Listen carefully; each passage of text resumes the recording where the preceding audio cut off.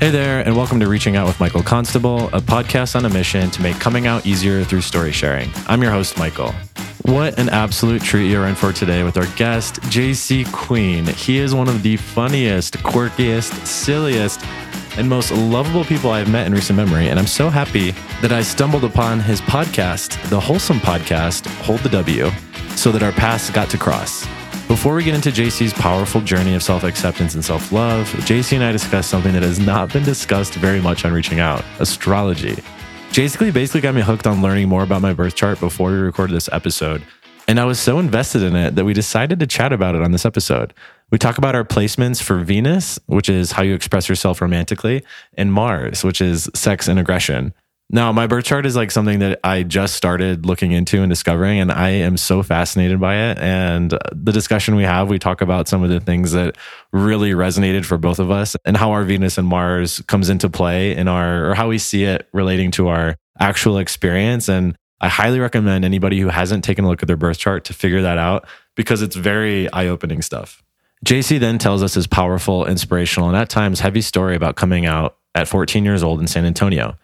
Just to give a trigger warning for listeners, Jaycee's story deals with some potentially triggering topics like being forced into Christian church counseling, being kicked out of his home while in high school, physical abuse, and even suicidal thoughts. So just want to give a heads up to anybody listening who might be triggered by those topics. And despite the heavy topics, Jaycee's story is ultimately one about self-love and self-reliance. It's a story about, in Jaycee's words, seeing both the ugly and beautiful in life. And ultimately, it's about trusting your intuition, living authentically, and becoming a beacon of permission to help others live authentically as well. Jaycee is the ultimate sweetie, and I'm so excited for you to meet him. Enjoy.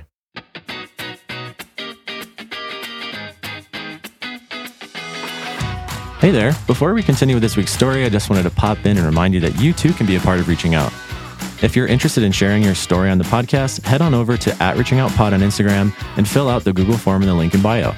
While you're there, feel free to give us a quick follow if you'd like. Oh yeah, and while I've got you here, if you find yourself enjoying this episode or just want to make my day, by all means, feel free to leave a rating or review on Spotify or Apple Podcasts. It'll give the podcast a better chance of being discovered by someone who just might need to hear the very story you're about to hear. All right, now back to this week's story. Enjoy, BB. One thing that I've been so excited to say to you since I knew you were on this podcast is, hi, Jaycee. I don't know if you know. Hi, Michael. I don't know if you notice this, but every single time I listen to your podcast, you always go, hi, Penny. He goes, hi, Jaycee. I don't know why. Hi, Jaycee. And I'm like, oh my God, I find it to be very cute. How are you doing, Jaycee? What's up, boo? I'm great. I woke up at 7. I cleaned my kitchen because I was getting flashbacks to my misbehavior on Sunday because my friends were over. So no, literally the aftermath, the rubble was still here, the evidence. So I cleaned this morning and then, yeah, that's it. Well, it looks super clean and I can't see any evidence. And you look so handsome with your sweater and your button down. Great. Thank you. You look great too. Thank you. Jaycee, I am so excited to have you on here because I found your podcast at a time when I feel like it was like serendipitous because I needed your podcast at the moment that I found it. And I can get into that a little bit later, but I would love for you to give the listeners an intro to yourself and your podcast as well, because I think both are so great. You're so sweet. My name is Jaycee Queen. I live in Los Angeles, California. And the podcast that Mr. Michael is referencing is called The Wholesome Podcast. And I do it with one of my really good friends, Penny Lampoon. Give him a shout too. He's so wonderful. We went to dinner one day and I had just met him, walked up to the table. High energy from me, high energy from him. Our energies were saying hi. And we became friends like closely at the table. And I had always wanted to do a podcast. I didn't really know what it was going to ever be about. But as him and I were talking and understanding each other, we thought it would just be fun to have a very queer-focused podcast. And then being in Los Angeles too, I think that this chapter of my life, and I'll explain some of my other chapters as we continue our conversation, I think this one was about me getting closer to my community, my queer community, and falling in love with them, seeing the bad and the good, and being hopeful that the good just progresses. And so the point of this podcast is to bridge a lot of gaps, have discussions and maybe destigmatize things, talk about healing. There's a lot of things that we're still working through in our community. So Penny and I has made it our mission to talk about sex, relationship, how to progress in our relationships, learn along the way too, because we don't have all the answers, and to bring on more people that are going to help us get to that bigger goal and the greater goal of really connecting our community. I'm not going to be able to do it by myself, obviously, but it's just one of the many ways I can do and help. What I really appreciate, and you hit a couple of the reasons why I love your podcast so much, like nail on the head, was first you mentioned destigmatization, and I just like the authenticity of the topics that you talk about. You're like, both of you, I'll say, are both like super vulnerable, and just authentic is another word. So for me, I think I came across this. I don't know if it's fair to say I was going through a breakup, because the breakup had happened months earlier, but I was experiencing the breakup when I found your podcast. For me, the breakup, like a lot of the heaviest feelings of it, like were delayed for me just due to certain living circumstances and what I was doing with my life right after it for the next couple of months. And so when I found your podcast, I was in this mode of wanting to hear more stories about this, because it was my first relationship, my first ever breakup. And so I was experiencing a lot of really heavy emotions for the first time, like these really raw emotions. And I was like, I don't know what to do with all this. Like, what do I do with it? And so and especially this also happened to me when coming out. And so similarly to why I started reaching out, I thought that hearing people's stories was always like the most healing thing for me, because it makes you feel like you're not crazy. It makes you feel like you're in this with other people. It makes you feel like you're not losing your shit, despite how it feels like you're losing your shit. I truly don't even know how it crossed my path, but I found the breakup episode where your co-host Penny talks about his breakup, and it was just like, you guys just talked about everything so openly and honestly, and you threw in some of your experiences, and it was just like, it crossed me at the very right moment when I needed to hear it and to consume more of these stories. And then I just proceeded to keep listening to your show, because I just thought that the energy you guys have is really fun. And I was like, instantly, I was like, oh, Jaycee, I could just feel like the energy resonates big time with me. So, and Penny too, but I just find both of you to be so fun to listen to.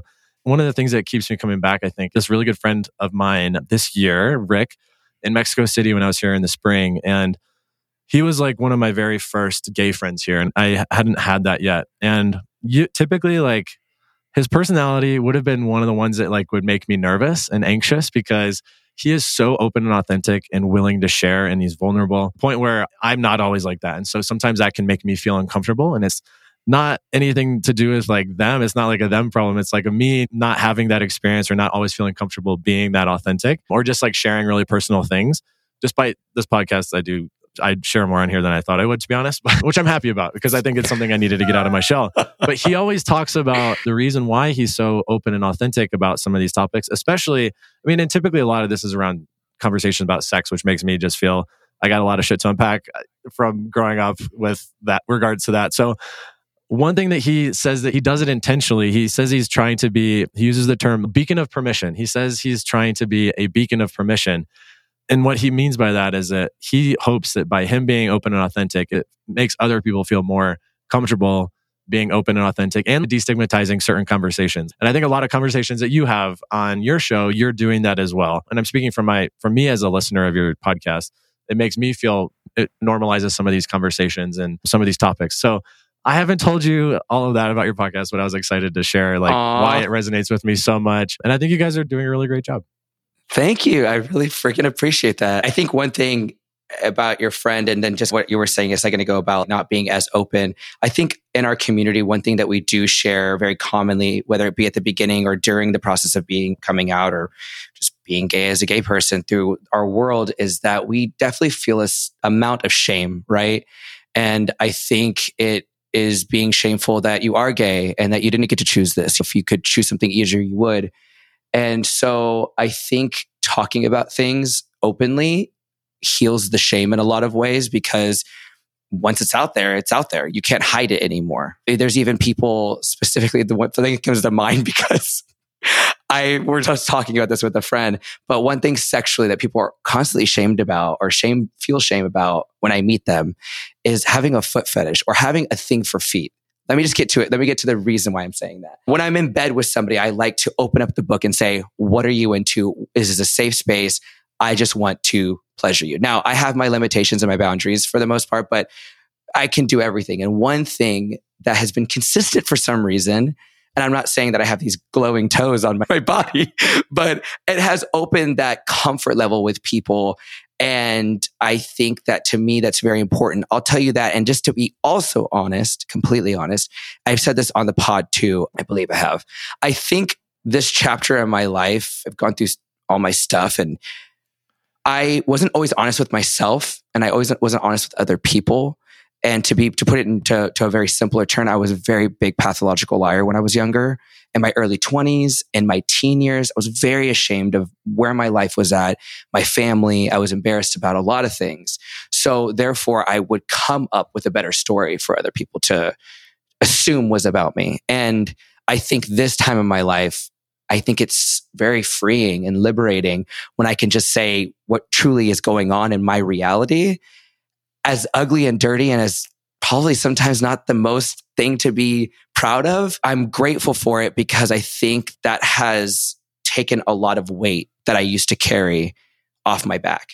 And I think that's where I'm at with all that. That's why this podcast is also very healing too. Yeah, like you're not holding back. It's got to be so freeing. I didn't know. I mean, it's like you're a complete 180 just based off of how I have gotten to know you a little bit.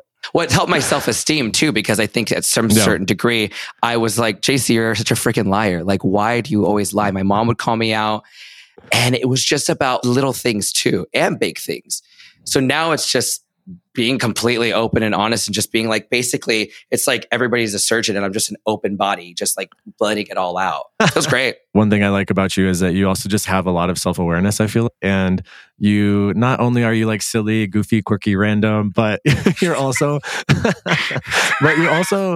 I think I've learned that you're very aware of certain aspects of you and like how you are in certain situations. And you and I first started chatting a couple of weeks ago. We started talking about horoscopes and we started sharing. You asked me what my horoscope was, and I just had gotten my like full chart for the first time in my life. I had a text my mom asking her to send me a picture of my birth certificate so I could go on CoStar and figure all of it out.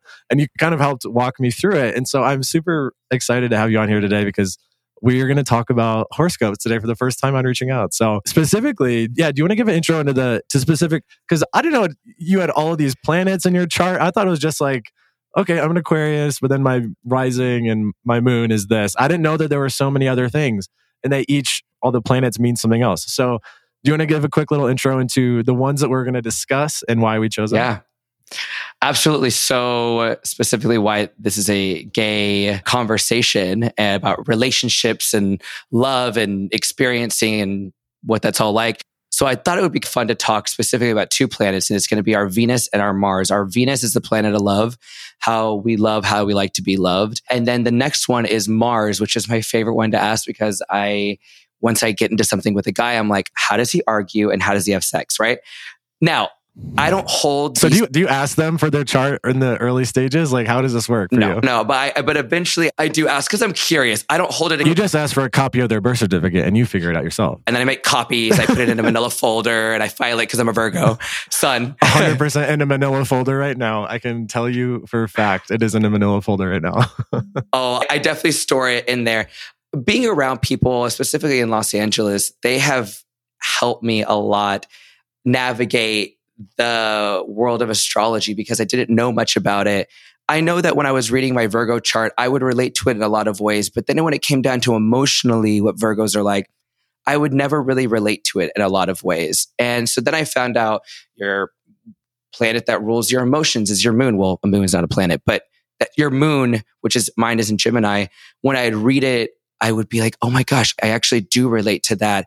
This is why I'm everywhere. Now, again, I use this as guideposts, really. I don't use it actually to label you, put it on your head and say, oh, this is how you are.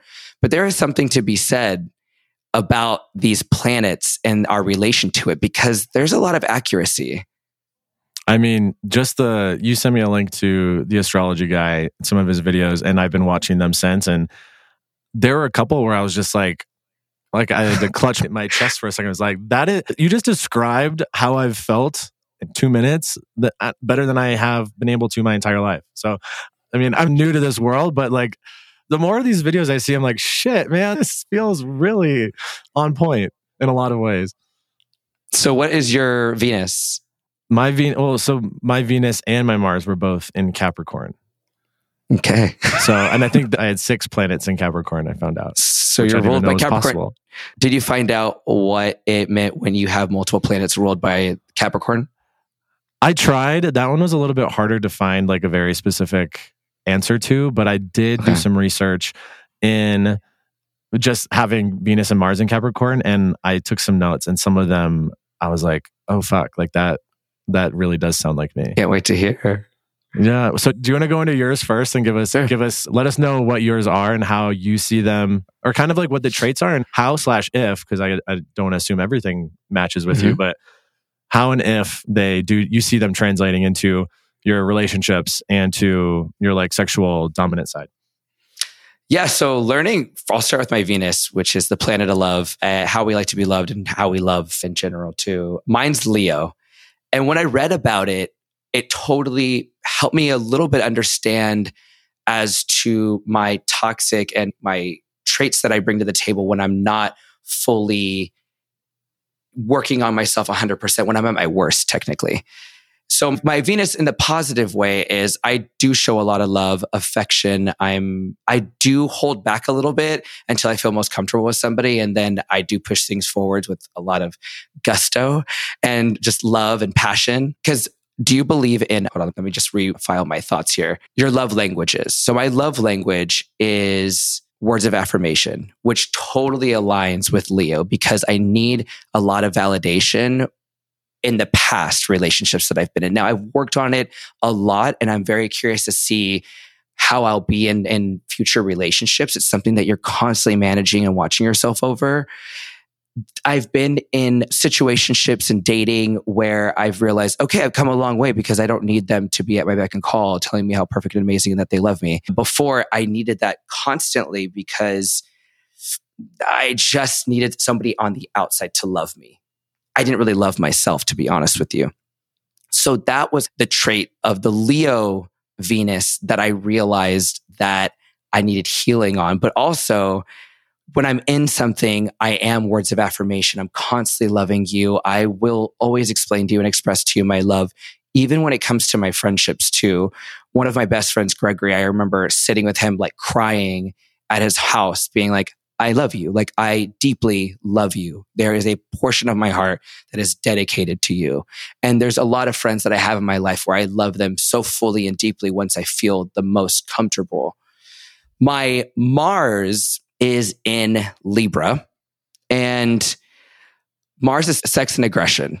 So aggression meaning when we're mad, angry, how we handle conflict and how we are in bed, right?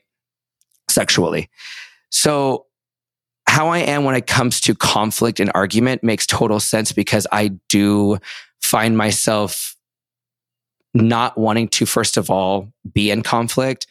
I also don't really respond well to people who are aggressive with me. So usually I shut down or I stay quiet or allow them to express I call it sometimes a performance because I think sometimes people's behavior is so silly. But when I'm upset, I needed time to simplify my thoughts, step aside, think about it, and then come to them with a plan of action, proper communication skills, and ultimately a resolution, because that's what I want to find. In bed, I'm like, so it makes sense when I told you I ask questions about what they like and how they want things, because Libras and Mars specifically are people pleasers. They want to please you, and they're people pleasing in the positive way, and they can be people pleasing in the bad way where sometimes I suppress or don't prioritize how I should feel about a situation in order for there just to be no conflict at all, to have a full resolution. So in bed, it's the same thing. I'm so willing and open to pleasure you and please you. I want to hear everything, but I'm also not the kind of person that's just going to be the only one on my knees. I have met so many tops throughout my process that don't get blowjobs. And I'm like, guys, it's a give and take, baby. So so when I say I'm giving, I'm not submissive. And I'm like, take my body. This is me. Yeah. Take all of it. It's more of, I want to hear how you want to be pleasured. And then I want to be completely present in bed. So yeah, that's my Mars. But again, when it comes to the toxic side of it, I was going to tell you every side has my little, so my toxic of my Mars in Libra is that I can come off passive aggressive sometimes, which I don't realize it. I think I've heard from maybe 4 people, because it really sat in my head, that my tone can come off not condescending, but there's a P word, patronizing, where I think I'm almost better than the other person. There is a sense of my approach where I think that I am sometimes emotionally more developed than other people. But then that goes into my superiority complex, which I've gotten a lot of healing on, where I think that I have it all together, so I can navigate this conversation and find the best resolution because I'm smarter than you. But I've had to get rid of that, and I still work on it because it's not something that's completely gone. But where I have to understand that people are humans, and if they are emotional, doesn't mean that they're weak. It means that's just how they feel. And I've tried my best to see that side, because I always have considered my way the most positive way of working on things, which in a lot of ways I'll be aware that it is a positive approach. But like, oftentimes, 100% of the time it is. No, it's because I'm just not, I don't need to yell at you and stuff. It's not, that to me has never been the best way of going about things. Well, yeah. And you said that when people are like that with you, you shut down, which honestly, same. I'm the same way. I've had people come for me a couple of times, or even in arguments. And I remember an ex-boyfriend and one of my best friends recently, where they got upset at me and they're like, Jaycee, why did you not say anything? And to me, ultimately, it just came down to, misery loves company, and I'm not going to join them in this experience. I'm also only going to let it hit the exterior of my body and flow right off, because I'm not going to let you take the best of me and get all of my emotions, because I reserve that for myself. And ultimately, I'm trying to find a resolution. So hearing that other person and what's going on with their thoughts helps me navigate, where I can then come to them with maybe why I got there. The bad side of it, though, is that it doesn't always work out for people. They want to fight. They want to argue. And again, it comes off as if I'm smarter, better, and more mature than them. But I don't know what else to say about that. Yeah. Yeah. I think that's fair. Everyone has like different confrontation styles, I think. And I would be on your boat. I would be like, all right, get it out. Get it out. I'm not going to internalize this. I'm not letting this, I like what you said, roll off, hit you and roll off. So what is your Venus, and then what is your Mars, and what did you find out? So I'm Capricorn for both. And starting with Venus, I took a couple notes. So some of the traits, the Venus and Capricorn traits that I think, and this can be, just clarify, Venus can be relationships like sexual or friendships, right? So, or just like any type of situation. All like of it's that. dealing with just the word love, yeah.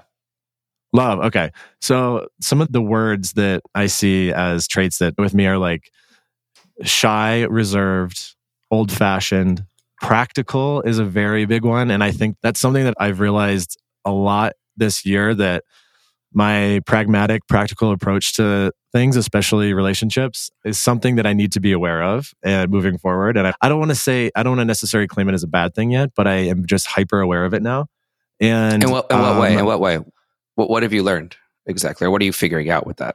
I think that, okay, so this actually, I think it ties into one of the quotes that I have written down here too. So this first quote, it says, may have been accused a time or two of being unfeeling or unwilling to give your love to another person. Yeah, so that one. So I thought of this as specifically, I feel like my approach to certain relationships in certain situations has been, what makes the most logical sense? I'm very like pragmatic. I'm like, does this make logical sense for this to continue? Or does this make sense for me to pursue this? Whether it's like someone, in a relationship, or like a beginning one, or like at the beginning of a potential one.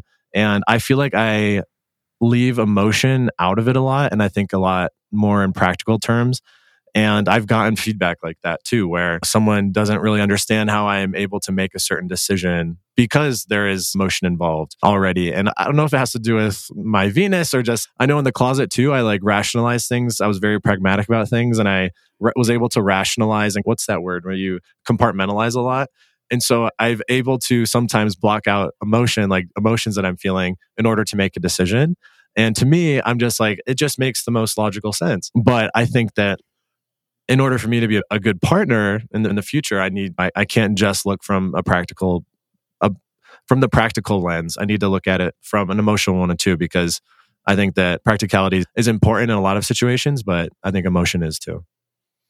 It is, but also if it doesn't come naturally, I always say never put too much emphasis on trying to be something that you just naturally aren't, because you're pragmatic, being more heady about situations, because I can also relate. Also, Capricorn and Virgo myself are both earth signs, and we use a lot of our brain to process things. I'm also not emotional very much about things. I'm emotional when I love somebody and I can express that. So more of my happy side and my sad side. But when it comes to issues or things, I use a lot of my brain because I just think that's just how I am naturally. So I think like that's going to be a really big challenge to naturally try to feel emotional. I mean, but again, you're using your brain again to rationalize your emotions. So it's just a natural feeling for you. Yes. And it really is. And I do think that there is some power to it. And I actually do like that about myself, but I'm just more aware of it through recent situations that I've been in. And so I just want to, as long as I'm aware of what's happening, I think that's the key. I don't necessarily think I need to change completely or whatever. Like you said, don't put too much emphasis on trying to be something you're not. But I think self-awareness is key. And so as long as I'm aware of what's happening, and this going through this exercise like helped reaffirm that. I was like, yes, that is exactly how I act. And this is how it has affected me in certain situations. And so I'll just be more aware of it. Because I don't think I was aware of it when I was going through some of these situations. I didn't realize what was really happening or like why it was happening. So this did help clarify a little bit of that. And then also another one that really stuck out to me was, yes, it may take you a while to open yourself up to someone, but once you let down your defenses, you will do whatever it takes to make sure your relationship goes well. And for me, that resonated a lot with my first relationship because I was like 30. So first relationship at 30, I've never had to depend on somebody else for my entire life. I've never had to rely on somebody else for my entire life. I've never had to not answer to somebody, but like never had somebody to check in with. Like I was just always so like hyper independent. And I like that about myself. I travel by myself. I do everything by myself. Still, I really enjoy that. So it took me a really long time to get to a point where I was like ready to relinquish some of this independence and start depending on somebody else. And it took me a long time. And luckily, the person that I was with was like the most patient, sweet, kind person I could have ever had for a first boyfriend. And so like, he was like super patient with me and waited till he never pressured me into labels or any moving forward next steps. Like he just let me get there by myself. And which was like great for me, like great for my growth and like didn't rush me or anything like that. So I lucked out in that sense, but it definitely resonated because I definitely took my sweet ass time. And a lot of people would have been like, bye. Like I'm not waiting around for me. So that one definitely resonated as well. Yeah, it's hard because I'm very similar to you now at this point in my life, where before I just, every time any guy gave me an inch, I would go take it, the word inch, not like sexually, but I would go. Unless. That too. I would go take it an extra mile and be obsessive, and I would blow up their phone and need. I was constantly needy, and I needed them to love me. I needed them to focus on me. Now I am emotionally available, but I'm also aware of my emotions in the sense that if I'm not feeling it, I don't just waste anybody's time any longer. I am patient, but I'm also patient with myself too, because people after go on a date, they immediately want to go to the altar. And so for me, it feels like that sometimes.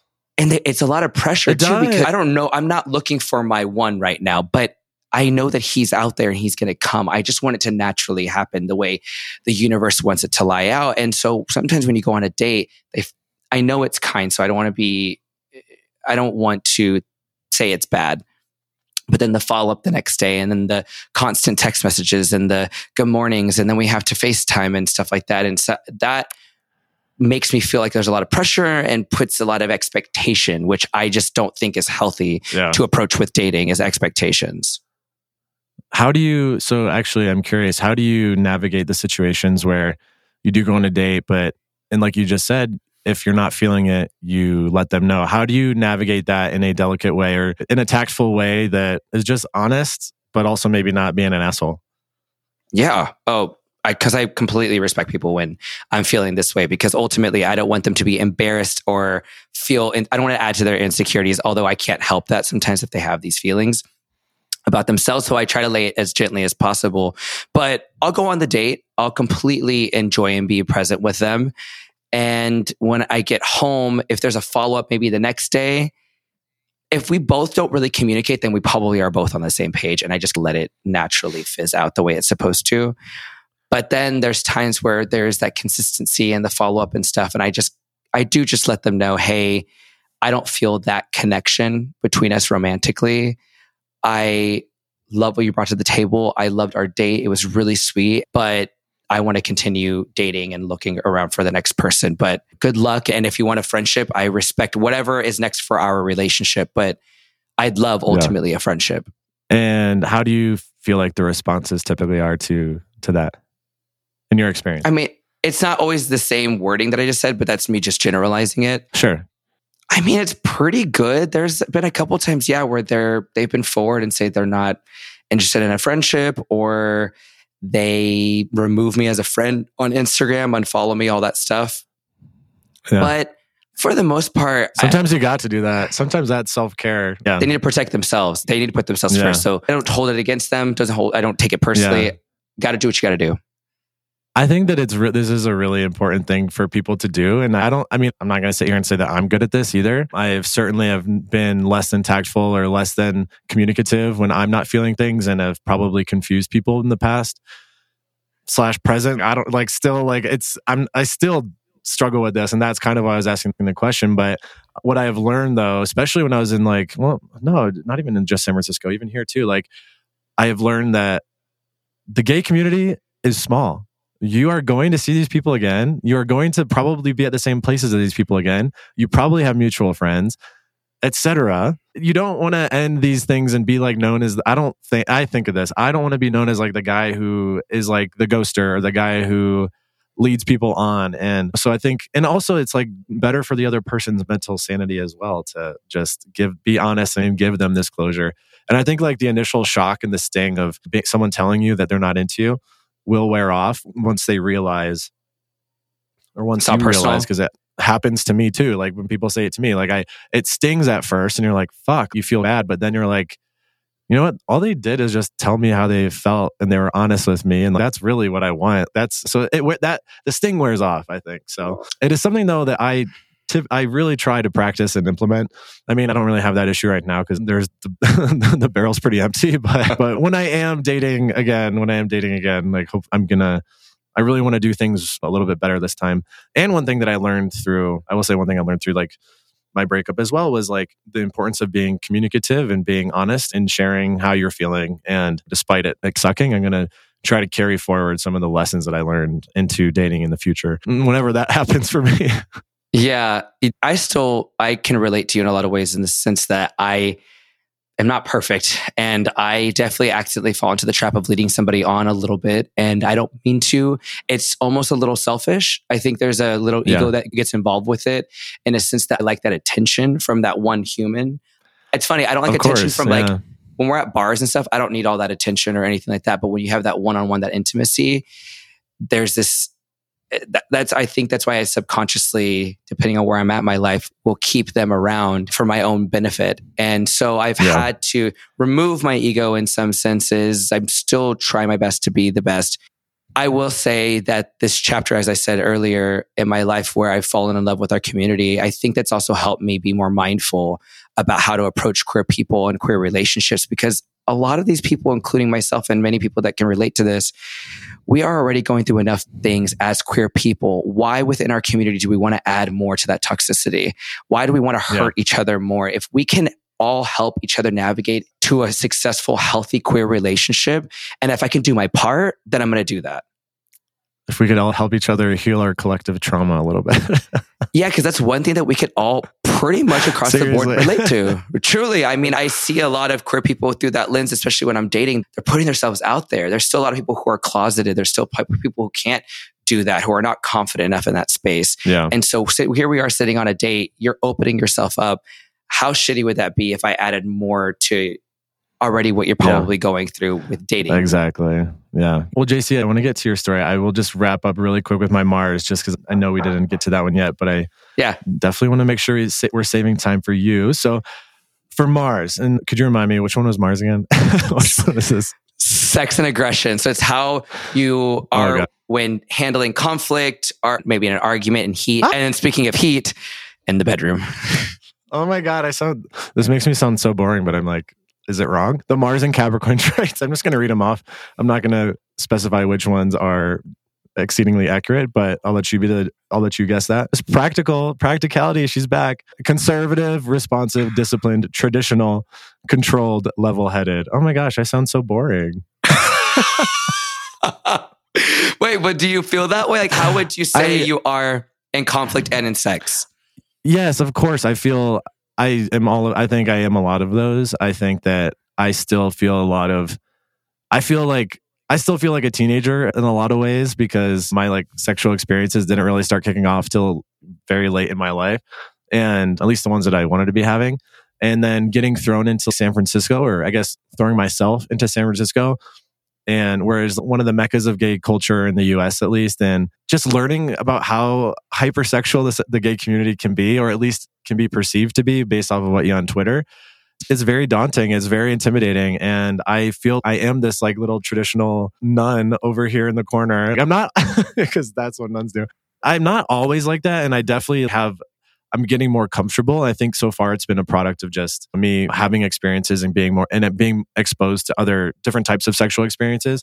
Again, because I feel like I grew up with a lot of, I don't want to keep using the word trauma, but a lot of sexual hangups based off of how I was raised and taught about sex as a kid, and then just repeated failed experiences trying to have sex with women. And so I just think that for me, I'm still breaking down a bunch of these walls. And I think that leads me to be some of these vocab words that we just shared. And I think there is a couple of the comments or the lines that I saw that resonated again. And these align a lot with the Venus ones as well. But one is you don't take commitment lightly and aren't one to rush into a relationship. We already checked that one off.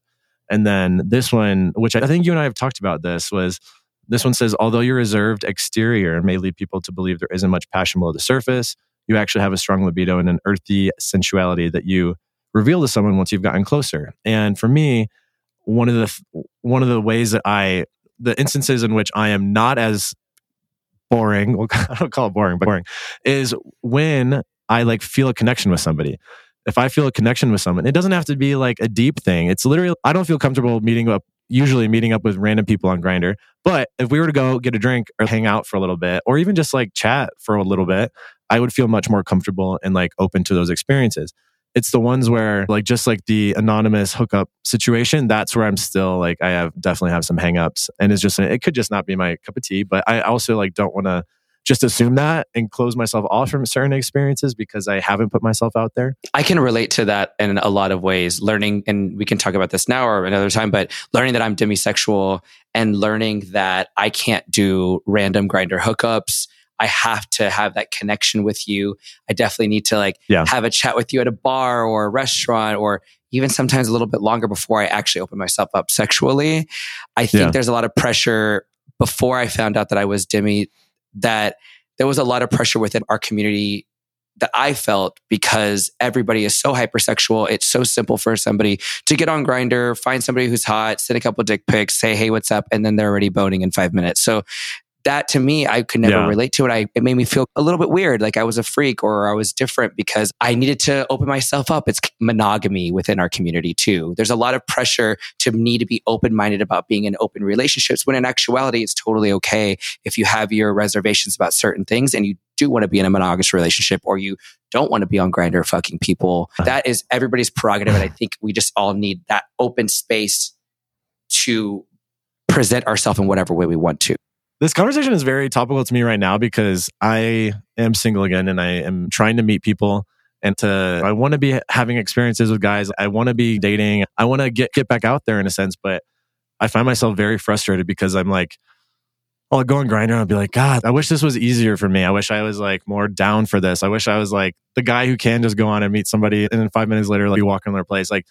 Right now, I'm frustrated with myself at times. Not really frustrated, but sometimes I'm oh, I wish I was a little bit more open. And so I'm just like not at the moment. And I'm trying not to, maybe I'm not ready to get back in there too. Maybe that's a sign as well. But yeah, it's just like, I need to get to know someone first, and I'm having trouble doing that here too. So it's just all compounding right now. But I know that it's also like a timing thing. I can relate in so many ways because I still, now that I know how I am sexually, and I've been out there since I was 14, that I've realized that this is just who I am. I'm not going to, even when there's been times, I was telling somebody recently, I went to a party and I don't know what Miss Universe was trying to do to me. And I was like, girl, we need to settle it because daddy is not horny right now. I just want to be out with my friends socializing. And she was presenting a lot of options to me that evening. And I wasn't interested in performing that night. And it was really weird because I do go through moments where I'm not being approached and it's totally fine. And then there's this moments where it just hits really hard one day, like a rain shower. So the forecast is constantly changing every time I go out. But I've realized that I'm not going to change probably. And if I am, I'm going to allow it to happen the way it's supposed to. But I've gotten just more comfortable with the fact that I am a person who needs time to get to know somebody, that needs to take my time with somebody before because this guy down here, my friend, penis, it doesn't work unless I'm into it. So it reacts that way too. People can see when we're not into it. So yeah, I used to put a lot of pressure too. If I do a random hookup, and I'm a grower, not a shower. So, I mean, I pretty much look like I have a vagina once I'm not feeling it. So it's like, I'm not really enjoying myself, and they can tell. And that's given me the opportunity to just create my boundaries and what's healthy for myself along the way. Self-awareness king, Jaycee Queen. Self-awareness queen, Jaycee Queen. I love that for us. So you just mentioned, and now, I want to transition to your story. And so you mentioned that you came out at 14. Could you walk us through what that experience was like for you? Because that's literally half of the age that I came out at, which I'm just like, why did it take me so long? Damn it. It's tough, not right? To compare. No, but it is. I think I find what I went through to be less challenging when you come out early. Although at that age, I went through my stuff. I think it's harder to keep that in, especially now. It's like keeping that secret, the heaviness of it all, back to me being like a pathological liar and now being 100% dedicated to truth speaking. I could not imagine carrying that amount of weight with me because that's such a big part of who we are. But when I was 14, so I've always known that I was gay or am gay.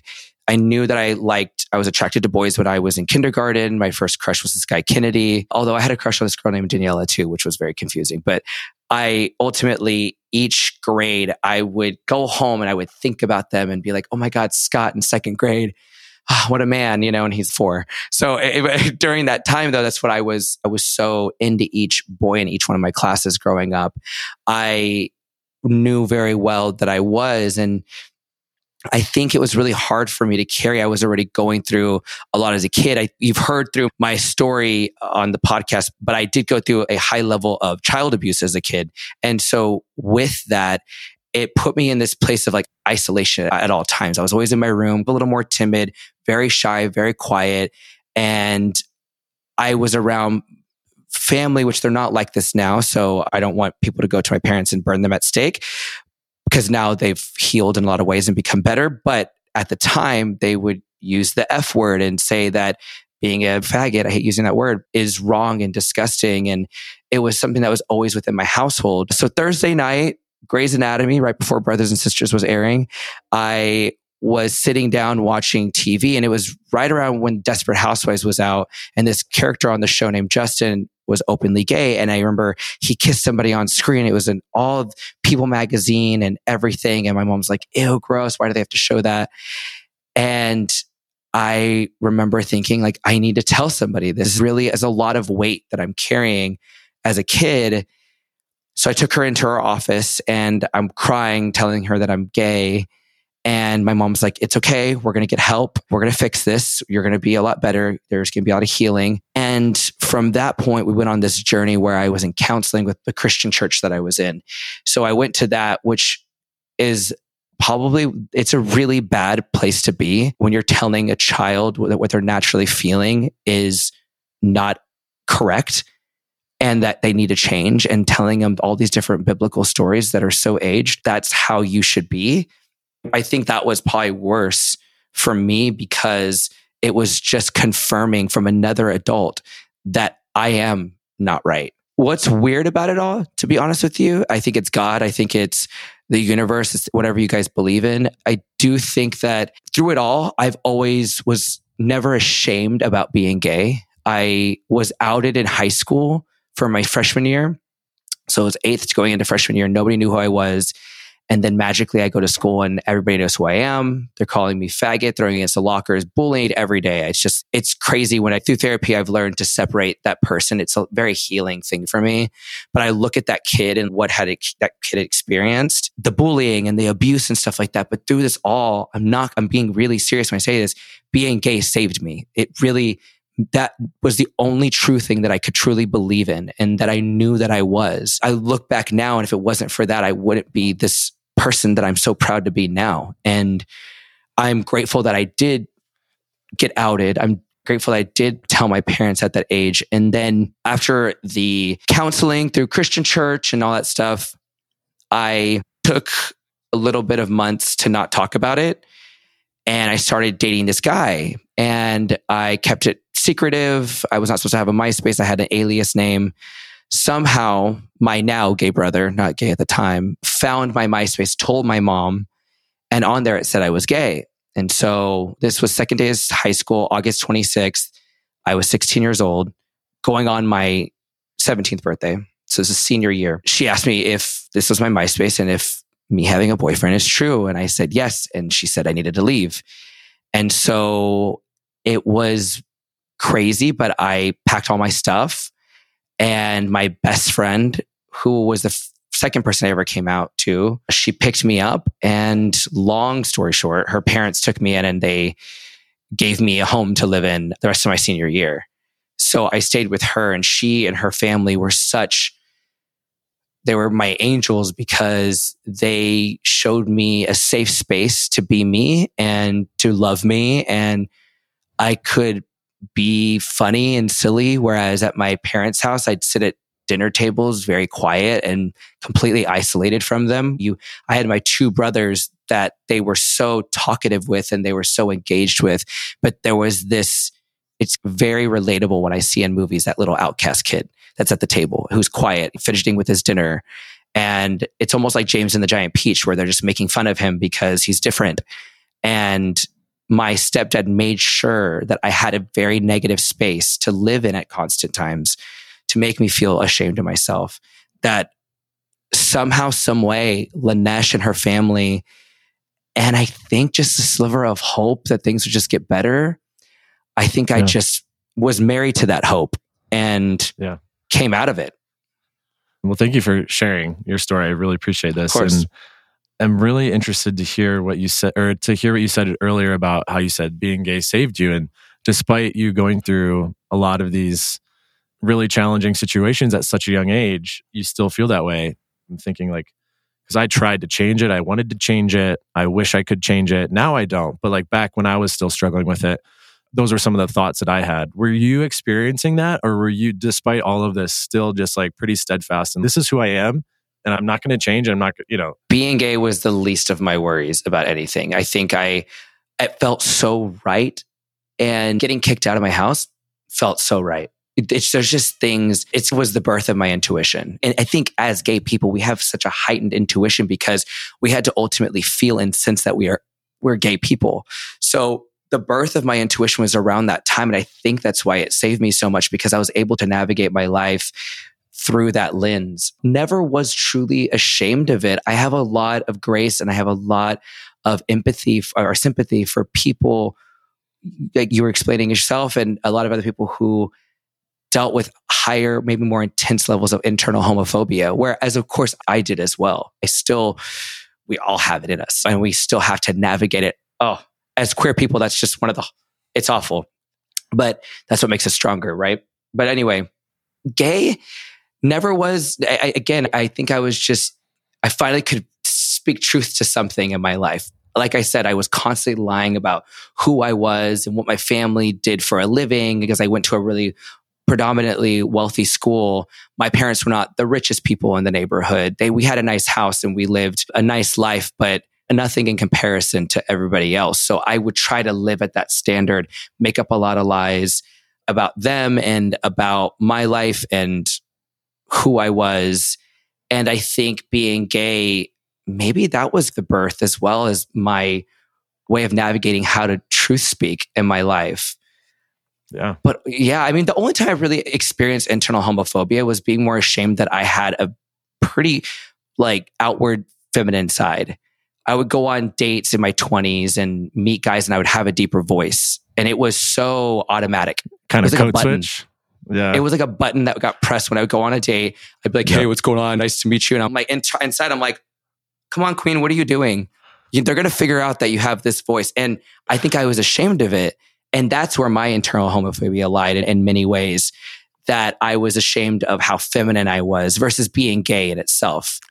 Yeah, that makes sense. I find myself like it's the words I use. I'll be like, I'll say dude and man a lot more when I'm feeling it. Especially when I'm around like straight guys, I'm like, what's up, dude? It's funny too, because now being around straight men, especially in the world that I work in, I'll meet men that are straight and I'm just like, just queening the house down boots, like totally giving them a full sleigh. Right. And and I think, like I said, the more outward and the more expressive I am with who I truly am helps me not jump into the subconscious internal homophobia where I'm like, you got to be straight, Jaycee, you got to act like this. And I still think it. I still consider it when I am presented a straight man.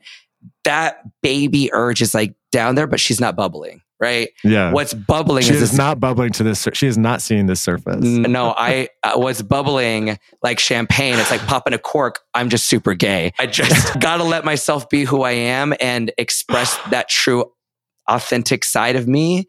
Yeah. But yeah, ultimately, I gave my parents a big ultimatum when I was moving to New York City. Look, I'm not going to let you guys sink into my brain. I don't need y'all anymore. Thank God. I'm not going to allow you to treat me this way anymore, period. And I'm going to keep moving forward with my life, whether you like me or not, because I don't need you. And I felt free not being in the grips of people who had control over my life and waking up every day of your life. Imagine a child waking up every day, not sure what they're going to do to your body. You had to be completely allowing them to drag you, pin you on a floor, like you don't know what you're going to wake up to the next day. And now that I had a voice to say, no, not at all. I literally am going to do this now. I don't care if I'm on the streets. They did not believe that I was going to be able to do it. And I worked and I dedicated my life to work my ass off to make sure that I could achieve that for myself as a queer person and as me, Jaycee Queen, for myself. Wow. I am so happy that you got to that point where you were able to have that, draw those boundaries and have that, I guess like that defiance, that confidence to get to that position. Cause I'm sure especially as a kid to do that at such a young age, like I have to imagine it's gotta be so much more difficult. But once you get to a certain point where you're able to move, your life is less centered around them, like from a location standpoint too, but also like the emotional freedom you must have felt from being able to communicate that must have been really huge. It was just nice because I didn't have the strength to do it before because I was too scared of the consequences. But once you're free and out of the house, you can say whatever you want and that's just be it. Now that has caused wonderfully a level of respect from them in a lot of ways. And I think that also opened the door, my little brother's closet door, because he saw what I experienced and it made him more afraid to come out. But it really helped them loving Justin so much, my little brother. I think their respect for me, seeing that what they did was wrong, and then also us working through it as a family, and then Justin coming out he was the youngest, so they put him on this altar. It really completely, I think us together helped my mom and my dad navigate that. And now they're just wonderful people. Yeah, so I would love to talk about, or just to get some insight on your journey from where you were then having that conversation with them to, because like you said, in your younger years, like pathological liar and some of the internalized homophobia stuff to where you are today, where you like, again, we just met, but like I am obsessed with your personality. I think you're incredible. I love how authentic you are. And I know that it must have been a journey to get to the point that I know you as today. So I'd love to hear a little bit about your journey from where you were to where you are today, and like how you were able to get to this point, and also like your parents' journey. And because it sounds like they made a lot of really great strides, and you guys have a much better relationship now. So I'd love to, if you're comfortable talking about that journey, I'd love to hear a little bit more. It really started when I was 19. I was going through a lot of memory flashbacks of my childhood. And I think that in a lot of ways, I was constantly reminded about it throughout my days. I was smoking a lot of marijuana to suppress it, to get rid of the thoughts, because they were like, so it was really weird. I'd never experienced something like that. I think it's because I was going through it in the moment. And then after I got kicked out, I didn't really think about it after that because I was trying to protect myself, I guess. But so during that time, I was with an ex-boyfriend. I only did this one time. I've never done this to myself ever again, but I tried to commit suicide at that time by jumping in front of a train. And it was really bad. My boyfriend had to save me, be there with me, hold me. I was really wanting to do it just purely because I didn't know brain-wise how to get rid of these thoughts and these feelings that I was bombarded with, right? After that, a miracle happened, and this girl gave me this book called The Power of Now by Eckhart Tolle. And that book, oh my God. Did you read that too? It's like my sister's Bible, and she gave me her copy that she made all of her notes, and I haven't read it yet, but I've heard extremely good things about it. Changed my whole, this person I am today was because of that. And page 24, I remember I was washing my hands at this place in Hell's Kitchen, and it's just almost all of a sudden, it's like a cloud was completely lifted off. I remember walking through the city being like, I've never been so blind in my life, and now I can see. And it helped me really heal a lot of things. Now, did everything heal that moment? No, but that pretty much started that experience for me. I started really reading a lot of things about Buddhism, Hinduism, just trying to understand how to heal. There's this part of me that wanted to live so badly, and I didn't realize that urge and that survival, that need to still be alive and to experience human experience was still there, because before it just option was just death, really. So with reading that and that process, many years started to come. So I would read it. I moved back to San Antonio. I was more like solitude, quietness. I didn't go out. I didn't have very many friends. I just was trying to find work. I then started working for Nordstrom at the time, still with the company currently, not as full-time as I used to be, but I was with that company at the very beginning. And that also helped me learning that fashion I was really good at. I didn't know that I was going to be my calling really, or it's not my future calling, but it is part of who I am as a person. So that, I think the dating experience, I went from San Antonio when I was 24, I moved to Denver. Didn't know why, but like I said earlier, there was this birth of intuition that happened after coming out, getting kicked out of the closet, trusting my intuition to go back to San Antonio from New York, begin to heal. So when I was 24, I moved to Denver. That was interesting. The chapter of San Antonio when I was a kid was the crazy stuff, right? And then New York was me getting the Power of Now book. Going back to San Antonio was me learning about that I'm good at fashion and that I have a creative side that people loved about me and I loved about myself. I just was so passionate about it. Naturally created a clientele book just naturally, which was another really crazy thing. Then moving to Denver was the time where my mom and I had already made amends and my stepdad and I were getting better. And I remember I was out of my apartment and I was at my dad's office because my parents work out of their house. And so I was laying on his office floor. And I remember I had already been reading about Denver. I was going to move there. It was already set to happen.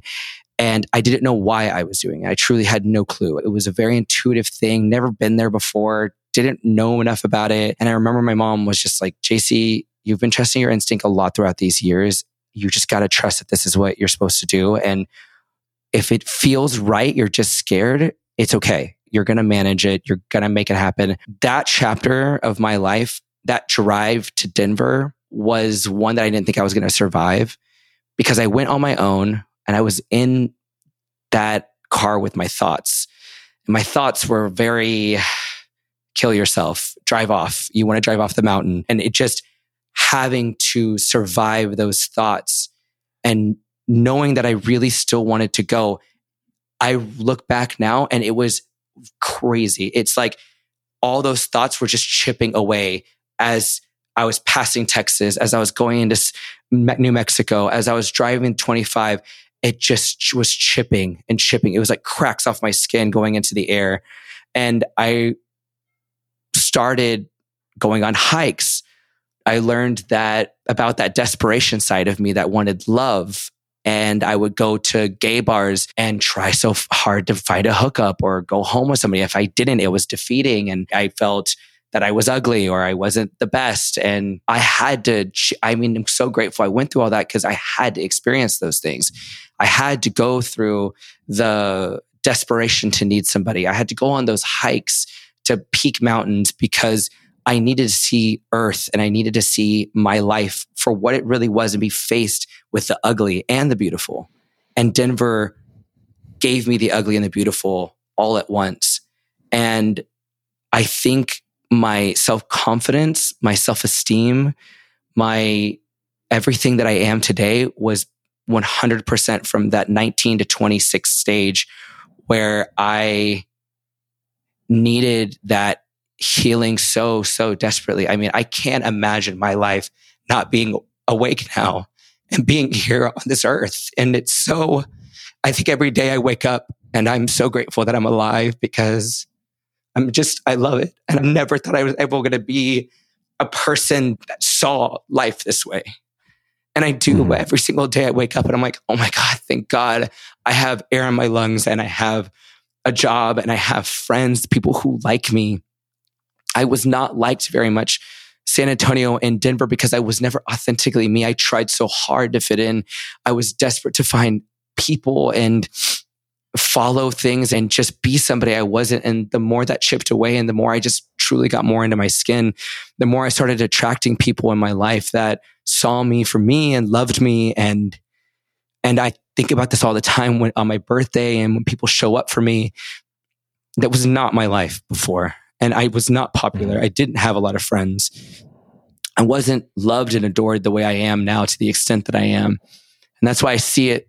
I think I'm so much more grateful for it because I was presented such ugly things at the beginning of my life. And I think that made me more resilient and stronger. And there's always darkness before dawn. I so believe that. So even when I'm going through bad times in my life, I know that there's a light still because of what I had gone through. And that has been this journey, like I told you in LA, has been more about me loving my queer community.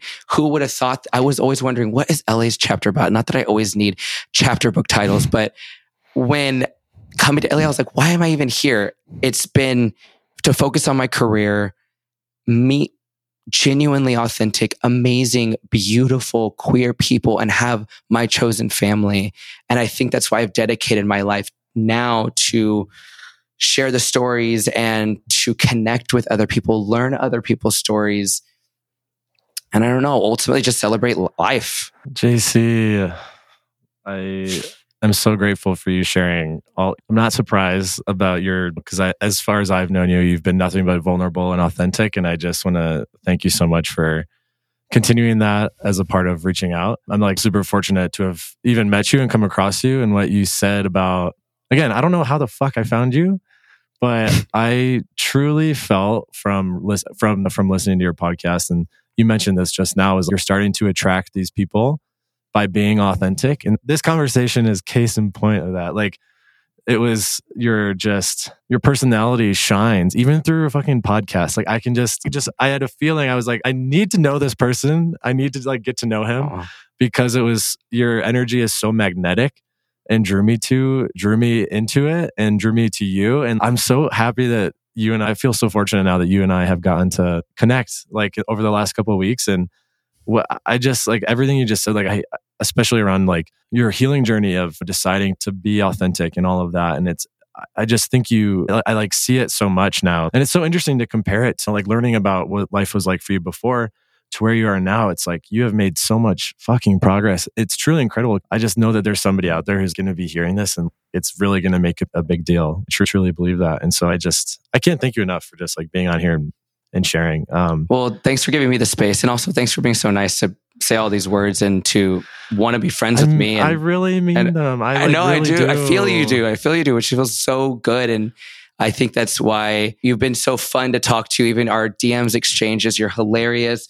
You're funny. I could tell you're comfortable with me, which makes me also feel comfortable with you. And alarmingly comfortable. I'm like, should I like tone it down a little bit, or am I just gonna show him my true self right off the bat? You should. It's beautiful. I've loved what you've shown me so far. And well, you're the, what did I call it? The beacon of permission. So I feel comfortable with that. I love that word. Me too. Isn't that good? It's really good. I don't know if he made it up or if my friend Rick made it up or if it's like an actual term, but it's what you are, I think. So yeah. Well, I need to be mindful of your time here. I know because we've had some technical difficulties that have made this last a little bit longer than I think we had budgeted for in our schedules, but I have loved every single minute and I've really cherished getting to know you a little bit better. And I'm just so thankful to have you on here. If your story does resonate with any of the listeners, or they just want to check out your podcast as well, what's the best way for them to find you and the podcast? Yeah, so it's at Jaycee Queen, Jaycqun. And our podcast is at The Wholesome, drop the W in Wholesome Podcast. The Wholesome Podcast as one word. And thanks, Michael, for having me on. I can't wait to interview you as we want to interview you for our podcast. And we have a great topic of discussion, which we want to talk about Michael's experience about coming out in his later 20s and what that experience was like carrying that weight. So you guys also stay tuned for Michael's episode. We're super excited about that. Yes, stay tuned and go check out the Wholesome Podcast. Again, I think if you just want like a teaser of what I was talking about, of just their authenticity and their openness, I think the breakup episode was a great one for me to start at, and it got me hooked. And all of them ever since I've been listening to, so you'll like it. So thank you so much, Jaycee. Actually, wait, I want to close it with bye, Jaycee. Bye, Michael. Bye.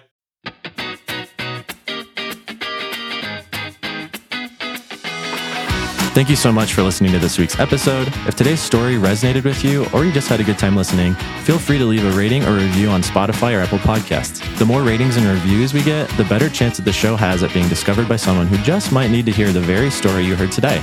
You can also follow along with Reaching Out on Instagram and TikTok at Reaching Out Pod, and you can follow me on Instagram at Michael Wingsit. Bye bye, see you.